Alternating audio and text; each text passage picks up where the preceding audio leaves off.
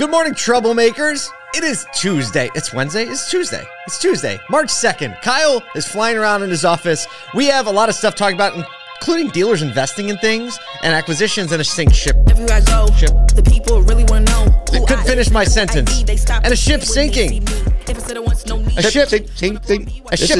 He didn't know he was coming out with a tongue twister this morning, but it happened. Apparently, I lost. I lost the battle. Good morning, good morning, good morning. That was my Glenn Lundy impersonation right there. We really came across a fun stat this morning, and here it is.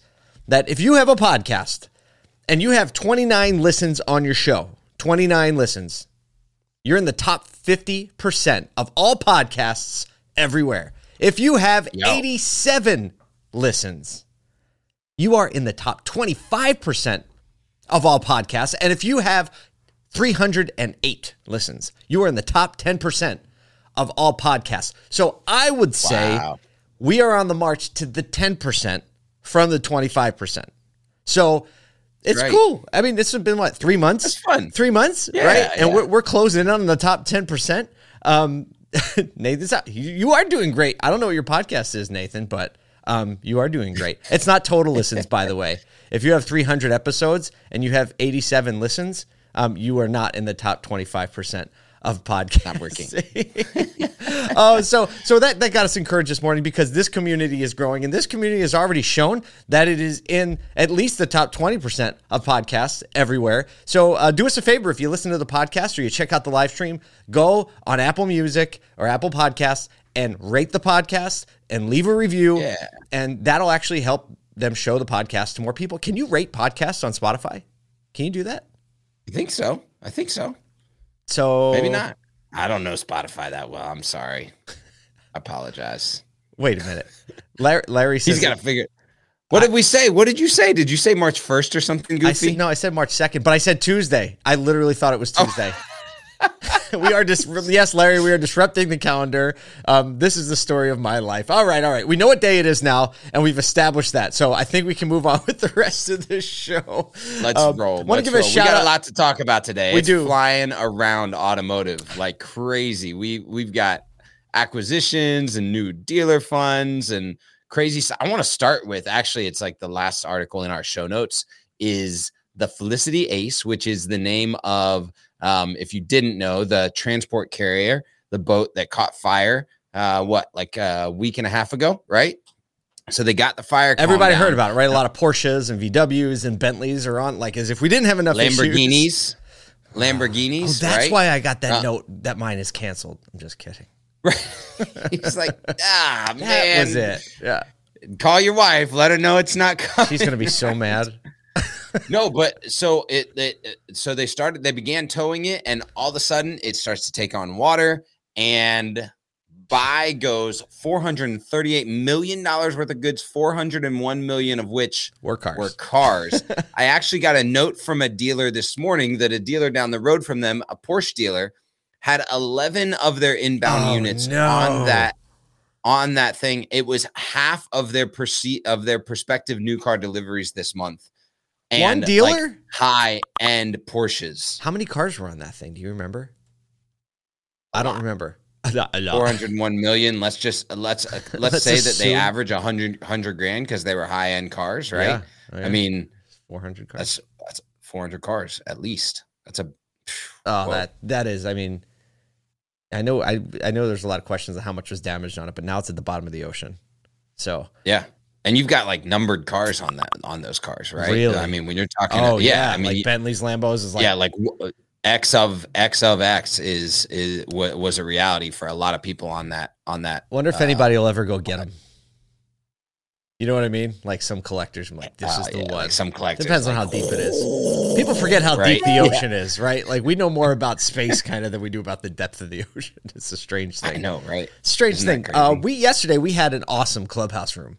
If you don't know, we do clubhouse rooms Monday, Tuesday, Wednesday, or Tuesday, Wednesday, Thursday, Friday every week. And yesterday's room, every Tuesday, we have Minority Motors hosted by either Damon Lester or Perry Watson III. Yesterday's room was like a consulting session, honestly, on brand marketing. It was unbelievable. Yeah, even I think everyone in that room acquired some level of knowledge from someone else, and not just like theoretical, maybe this will work type stuff, but like, no, we did this, we started here, we ended here, we're still going on this is the next step, right? I mean, it was very practical, tactical. I loved, one of the things that I loved was Patrick Brown, the COO of Viva Auto Group out in Texas, was he mentioned how he's gotten his whole entire sales staff, this is great, on a program. He calls it the 3-2-1 program, whole entire sales staff, to make sure that he's engaging with the community on social media. So basically what they do is every single person has to have 3 stories a day on Instagram or Facebook, 2 posts a day on Instagram or Facebook, and 1 live a day. And that's not just like, oh, we think you should do this. It's in their pay plan. Yeah, that's the crazy critical part. It's so critical that we're engaging with our community in real life. And he said he's not encouraging them to just do stories or like, hey, we just got these cars on a truck, right? He's encouraging them to actually, hey, at the softball game with my kid, hey, doing this in the community. So he's actually like pushing them to community engagement through social and doing the ground game really well. A lot of dealers, I mean, I think it was such a lively room because, first of all, there are a lot of dealers there and a lot of people who have been dealers or consult dealers. And the bottom line is, I think a lot of people, there is an enigma around like, what do I post organically on social media? How do I get my team involved in doing it? Who should be responsible for it? Right? These are all questions that came up. I just posted the link to the article that we generated from the room. So if you don't have time to listen to it, but you just want to read some of the points and the tips, you can check the article and the link. It's also in the show notes so that you can get some tips. But we had experts from people who are just getting started, or like Perry, who's asking questions, what should I be doing, to, like Nathaniel Greklich, who runs a whole marketing team and production team that started out of just one person in a dealer group that has now expanded it.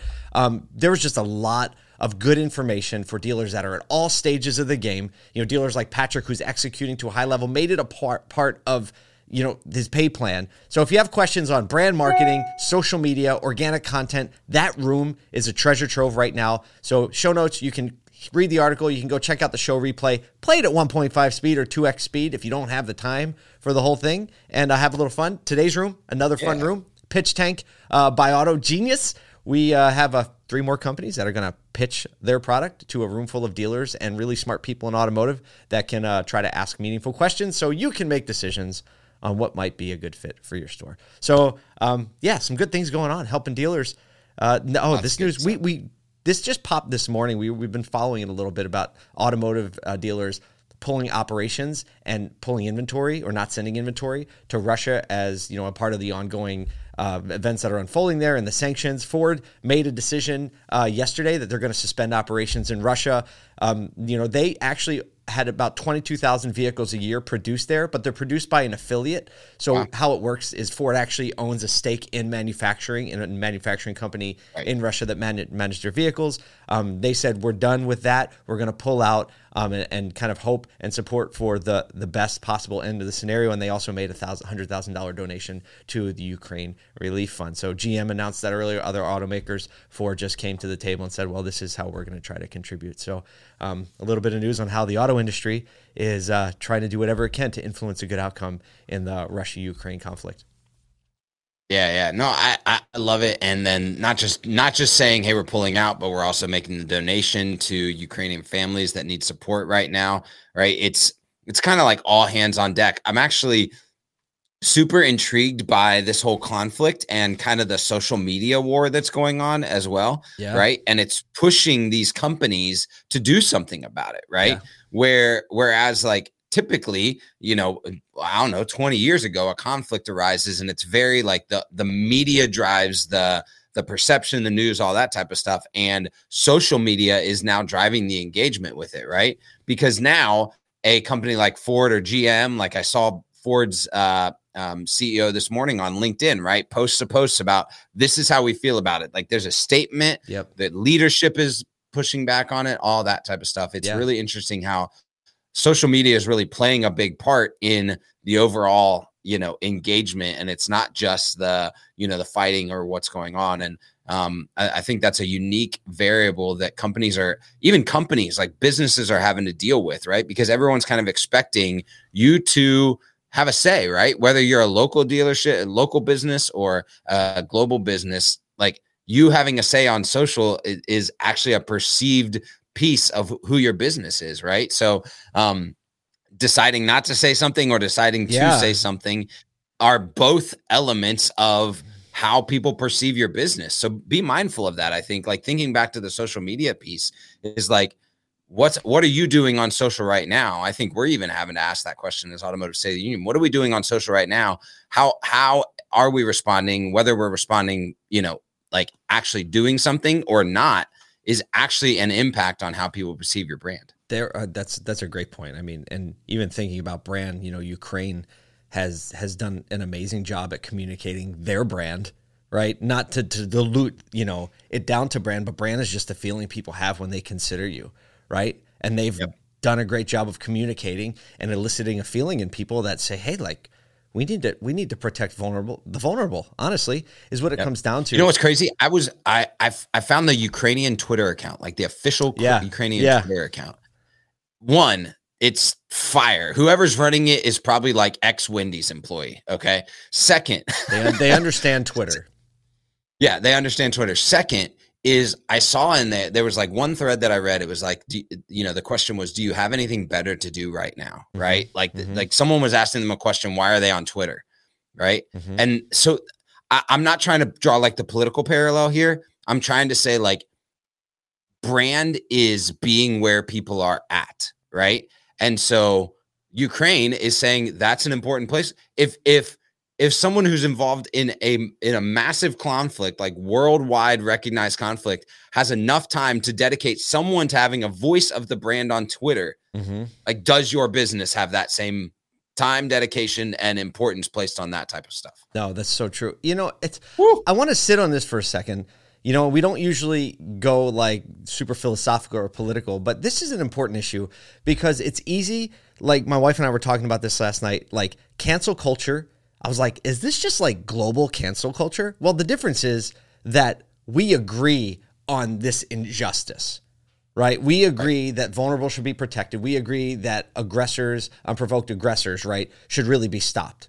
And the difference is that it's what we all agree on. Cancel culture happens when, like, small groups of people think something is an injustice to the point where it needs to be really leveraged and destroyed, right? And so we go smaller and smaller and smaller till it's like, well, you like red hats. Like, people with red hats are ridiculous. Like, we should just ruin your life, right? So this is different than that. And my heart is actually broken because when we were at Vegas, the last Automotive State of the Union event in Vegas, several dealers that came over that were from Russia came up and they were like, oh, look, this is the Russian Paul J. Daly, right? And I have a picture. I wish we had it to throw up. And I met these guys, and they were awesome, and they were kind. And guess what? There are a lot of great Russian members of the automotive industry that are not behind what's going on in the aggression in Ukraine. Actually, there are a lot of Russians who are very much opposed to what is going on. And so it's easy to... At least 2,000 of them downtown getting arrested. Are arrested, right. I mean, there are a lot. I have friends on both sides of that war right now.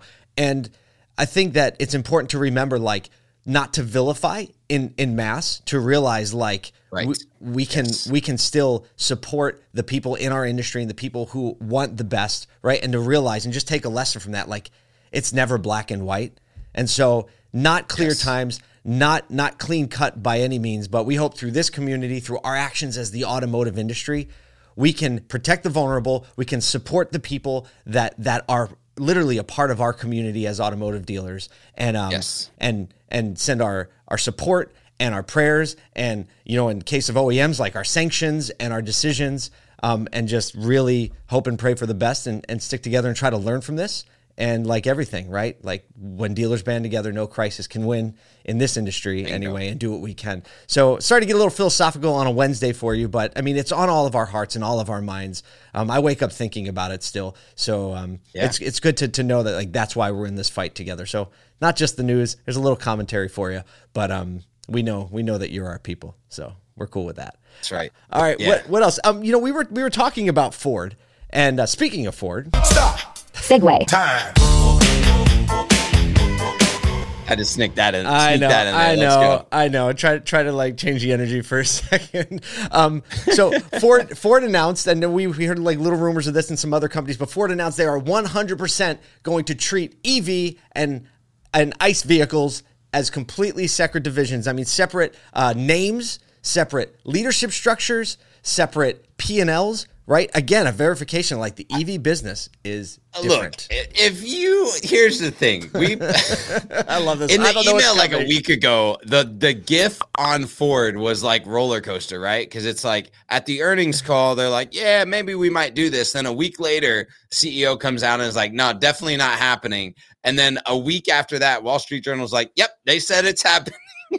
So I don't know which way is up, but I do think that it is relevant that that splitting out those business structures, they are, in my opinion, like the way I perceive them, they are actually separate businesses, right? Like you just think about the intentionality that it takes to do internal combustion versus software versus EV, right? There's an intentional customer base. There's an intentional marketing focus. The deliverability, the order capacity, all of that type of stuff.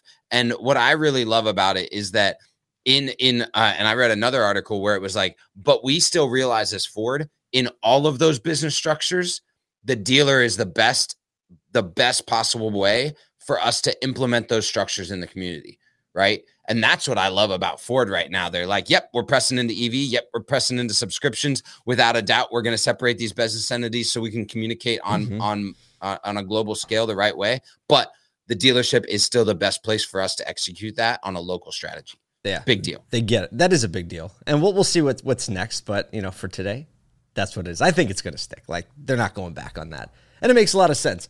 So as we kind of wrap today's show, because we went a little long, apologize for that if, your workout is over after 17 minutes. It's cool. It's 17 minutes more than I've worked out today. We hope that you're really gearing up for, I don't know what's wrong with my Roadcaster. It's out. Oh, there it is. So a little choppy today production-wise, but look, we're gearing up heavy for NADA. If you can't be there, stay tuned to this. Sign up for the email list at DeSoto.com. We're rolling heavy. We're going to produce it so you can be there, even if you're not there, but we'll be your guys.